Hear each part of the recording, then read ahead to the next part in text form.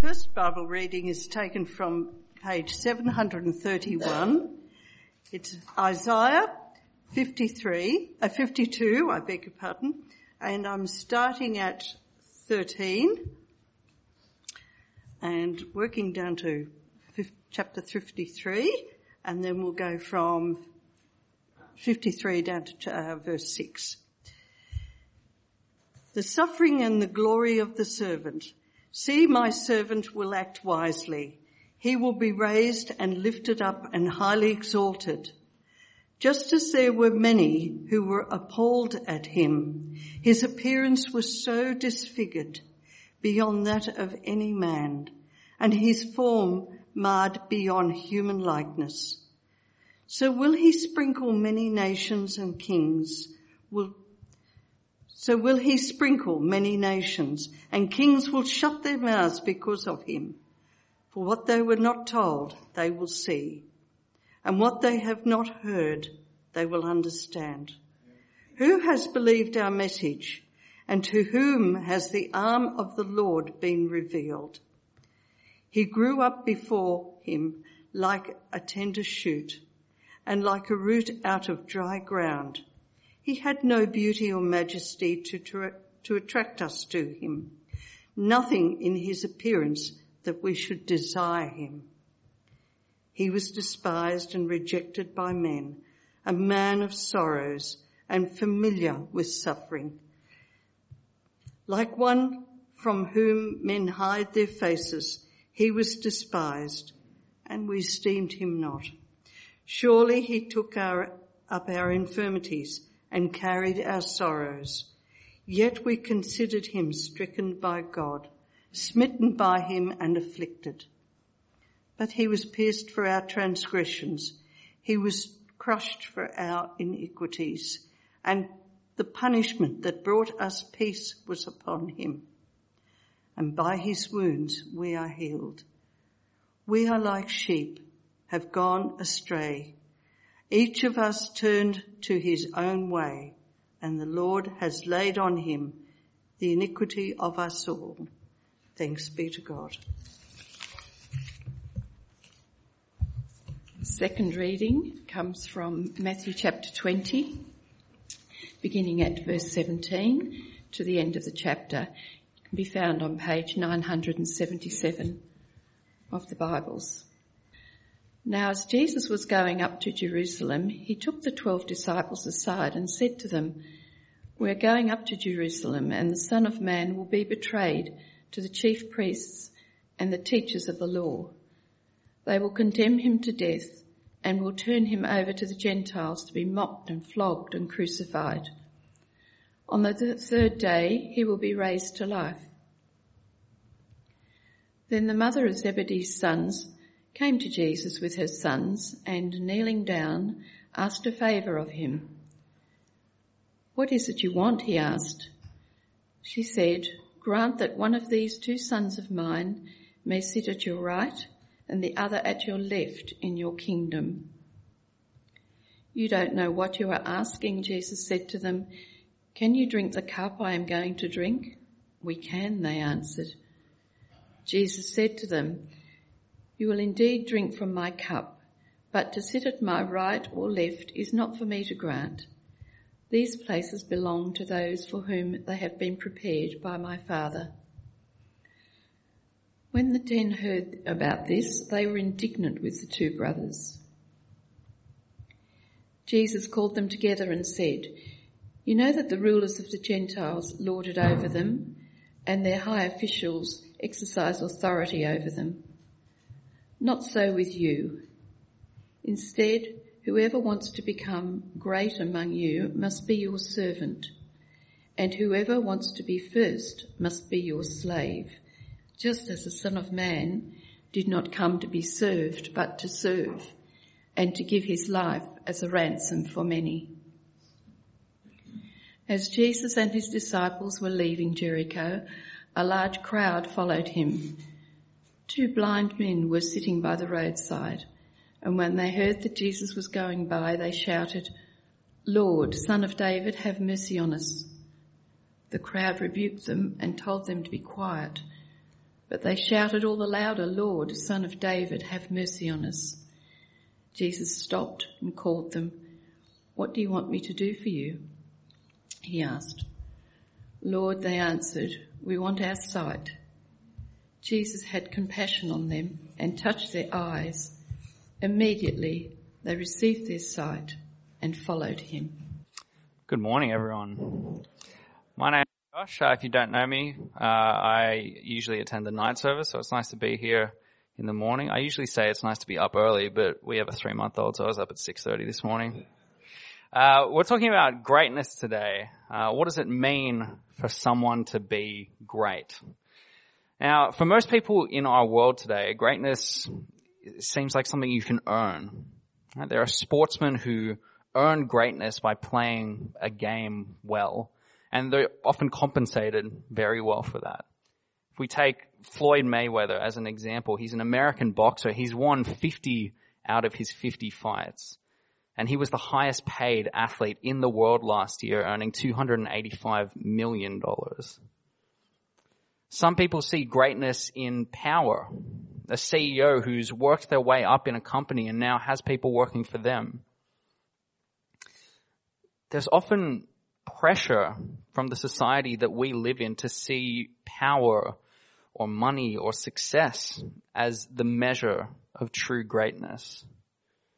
But in our passage today, Jesus has some pretty controversial things to say about greatness. He takes the concept of greatness that we have in our world and turns it on its head. Jesus makes two things about greatness clear in this passage. The first is that greatness is suffering, not avoiding suffering.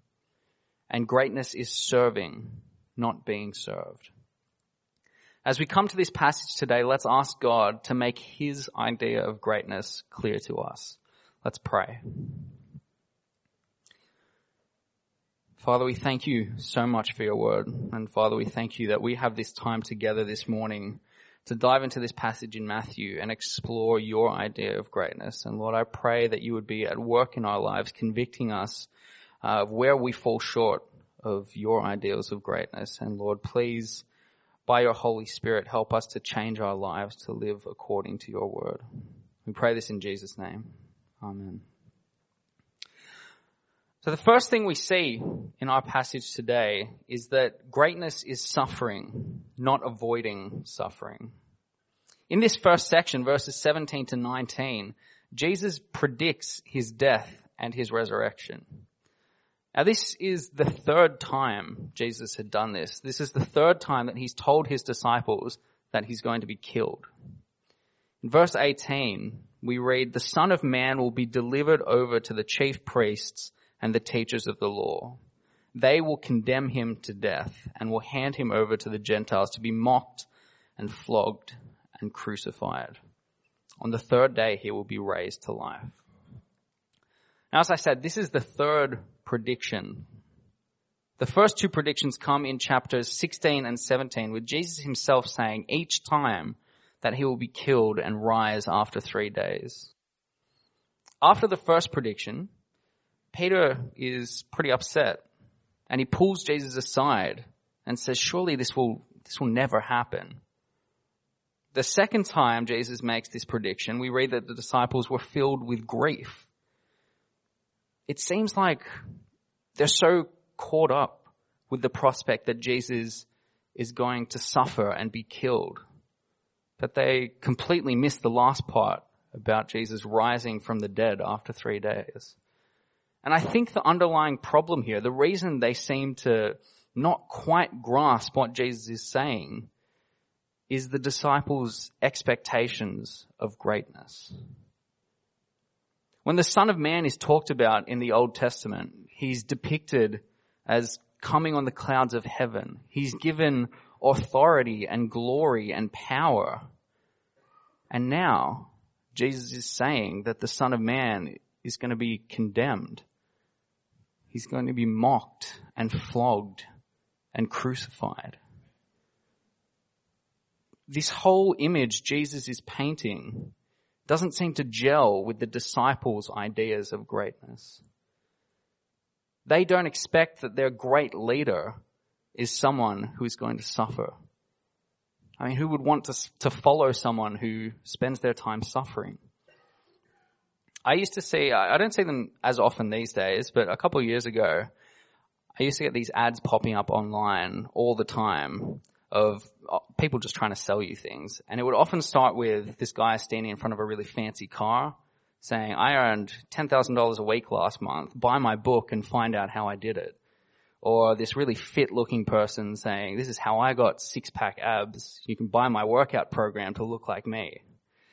And I never bought any of those products, but they tend to work because people naturally want to follow the example of someone they want to be like, whether that's earning lots of money or looking really fit.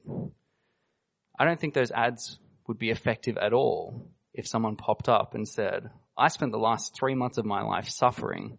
Here's what you can do to suffer like me. But Jesus is saying to his disciples, follow me. Follow my example. I am going to suffer and die.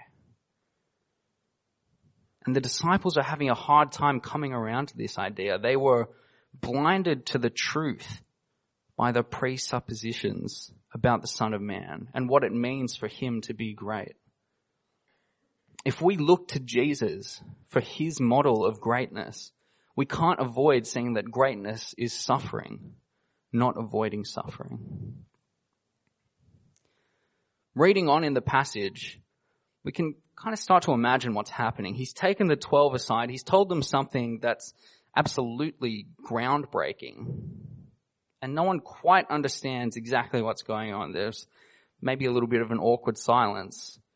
And then Zebedee's sons, James and John, they come up to Jesus with their mum to ask him something. Now, their mother isn't mentioned by name here in Matthew, but based on different accounts of who was present at the crucifixion, there's a pretty good chance that she is Jesus' aunt, right? So Mary's sister. That would make James and John cousins of Jesus. And if we remember back to the first week of the series in Matthew, which Tom preached on, James and John were also two of the disciples who were present at the Transfiguration. Now, none of that is hugely important, but it gives us a bit of insight into the attitudes of the people present here. Maybe James and John thought that they'd earned the right to be higher in the kingdom of heaven by being closer to Jesus than others. Maybe they thought that because they were present at the Transfiguration, they were more important than the other disciples. Maybe they thought they'd get just some kind of special treatment because Jesus was their cousin. What it is, they're showing some pretty selfish ambition here, attempting to put themselves first in the kingdom of heaven. But greatness is given. It's not earned. Through Jesus' suffering, greatness as well as our place in the kingdom is given to us. Now, instead of flat out turning them down, Jesus asks his own question in return. In verse 22, he asks, "Can you drink the cup I am going to drink?" He knows that they don't know what they're really asking. Jesus is calling them to follow some pretty radical ideas about greatness, including partaking in his suffering. But our suffering could never achieve what Jesus' suffering did for us. Ultimate greatness and our place in God's kingdom isn't something that we can earn. That's something which is given to us through Jesus' suffering on the cross. And as Christians and as disciples, we should follow Jesus' example of true greatness on earth. Even though we know that we can never fulfill that standard and that our own greatness is something given to us by Jesus. He has greatness through suffering, not avoiding suffering. And we're able to share in that with him. The other point Jesus makes about greatness is that greatness is serving, not being served. And reading through this passage, trying to imagine the emotions going on, I can't help but be amazed by the patience that Jesus is showing. He's just told his followers that he's going to suffer and die at the hands of religious leaders and that he will rise from the dead. But straight away, two of them come up to him with their own aspirations of greatness. Jesus has told them 3 times now that he's going to suffer and die, and it sort of seems like they're fine with that, but they still want to be on the world's path to greatness. Jesus has something to say here about greatness. Jesus takes their misguided misconception about what greatness is and he corrects it. Because it's not status or prestige that makes someone great. Read with me in verse 25. You know that the rulers of the Gentiles lord it over them, and their high officials exercise authority over them. Not so with you. Instead, whoever wants to become great among you must be your servant, and whoever wants to be first must be your slave. Just as the Son of Man did not come to be served, but to serve, and to give his life as a ransom for many. The disciples were expecting that the Son of Man would be a ruler. And we read here that the rulers at the time really took advantage of their power. If someone was a king, you weren't going to mistake them for a commoner on the street. They made it clear that they were rulers. But like so many other expectations the disciples had, Jesus tells them that this is not what greatness in the kingdom of heaven looks like. James and John were aspiring to be great by being seated at the left and right hands of Jesus, the King. But Jesus tells them that to be great, they must be servants. Like we heard from Sam last week, if you really want to be first, you must be last. Verse 27, if we want to be first, we need to be slaves. Greatness in the kingdom of heaven isn't going to be measured in how many people you had underneath you, how many people you were able to boss around. True greatness is measured in service. The Son of Man did not come to be served. He came to serve. And his ultimate act of service was giving his life as a ransom for many. Philippians 2 highlights Jesus' incredible descent from being divinely exalted in heaven to becoming a servant of the world. Up on the screen, starting at verse 6, Philippians 2 reads, who being in very nature God did not consider equality with God something to be used to his own advantage. Rather, he made himself nothing by taking the very nature of a servant, being made in human likeness, and being found in appearance as a man, he humbled himself by becoming obedient to death, even death on a cross.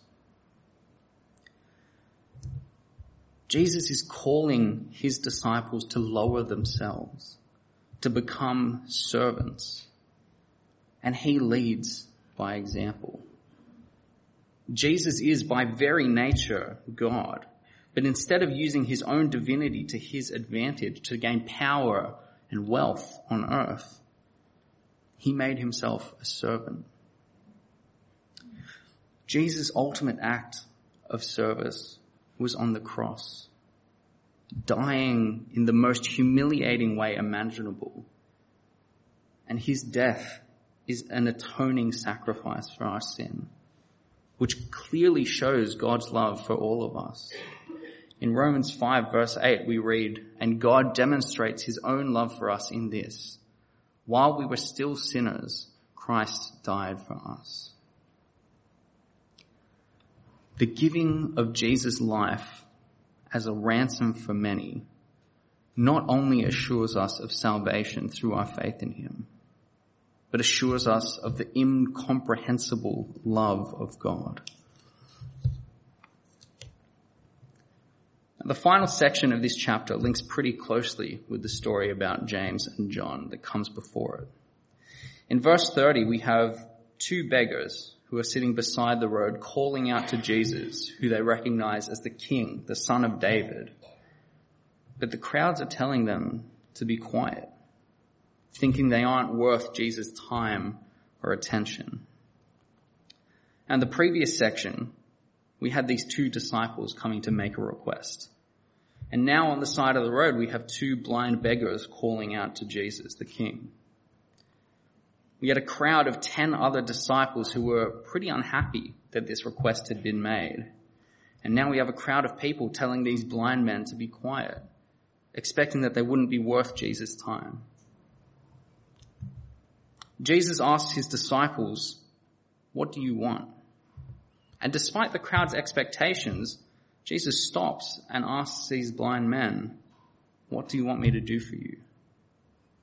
He stops for these men. He demonstrates the service he's called all of his followers to in the previous section by doing this. But the two requests that are made are the biggest points of difference in these two stories. These stories have been deliberately put together here. Matthew is trying to move our interpretation of this passage in a specific direction. And I think this is what he wants us to think about. How refreshing would it have been if the two disciples who had been following Jesus for years at this point, listening to his teachings, if they had requested the same thing as the blind man? If they had asked, "Lord, open our eyes. We want to see." Jesus had compassion on these blind men when they asked for their physical sight. And after receiving their sight, they followed him. How much more would he have had compassion on these two disciples, probably his own cousins, who had faithfully followed him for years, and yet still they had the humility to ask that Jesus would open their eyes to the truth. The disciples want to share in Jesus' greatness, but they're blinded to the fact that the path to greatness is through suffering and service. Jesus stopping to heal the blind man is an example of serving those who everyone wants to ignore. Jesus himself demonstrates that greatness is found in serving, not being served. He gives us a practical example of how to apply what he's just told the disciples. Like Jesus, we should be striving to serve as much as we can. If we want to be great, Jesus tells us that we shouldn't be looking for power or wealth. Verse 26 tells us we should become servants. If we want to be first, verse 27 says we must be slaves. Serving comes in many forms.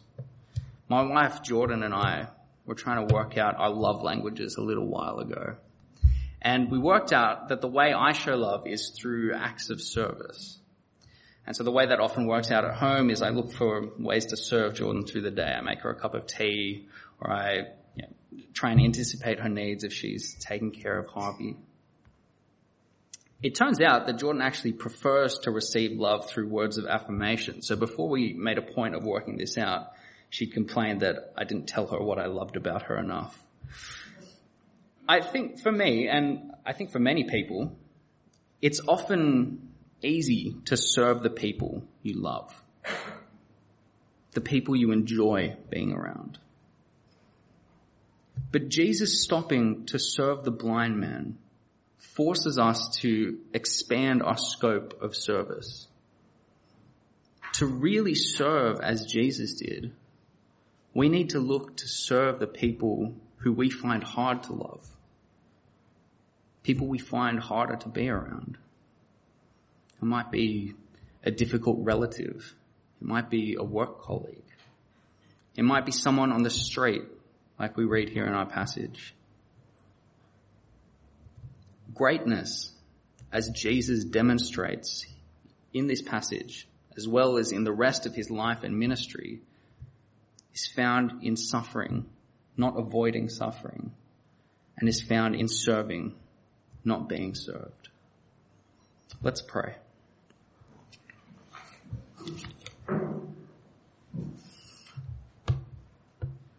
Father, we thank you for Jesus, for his life and ministry. Lord, we thank you that he not only came to earth and taught us what it means to be great, but demonstrated that in his own life.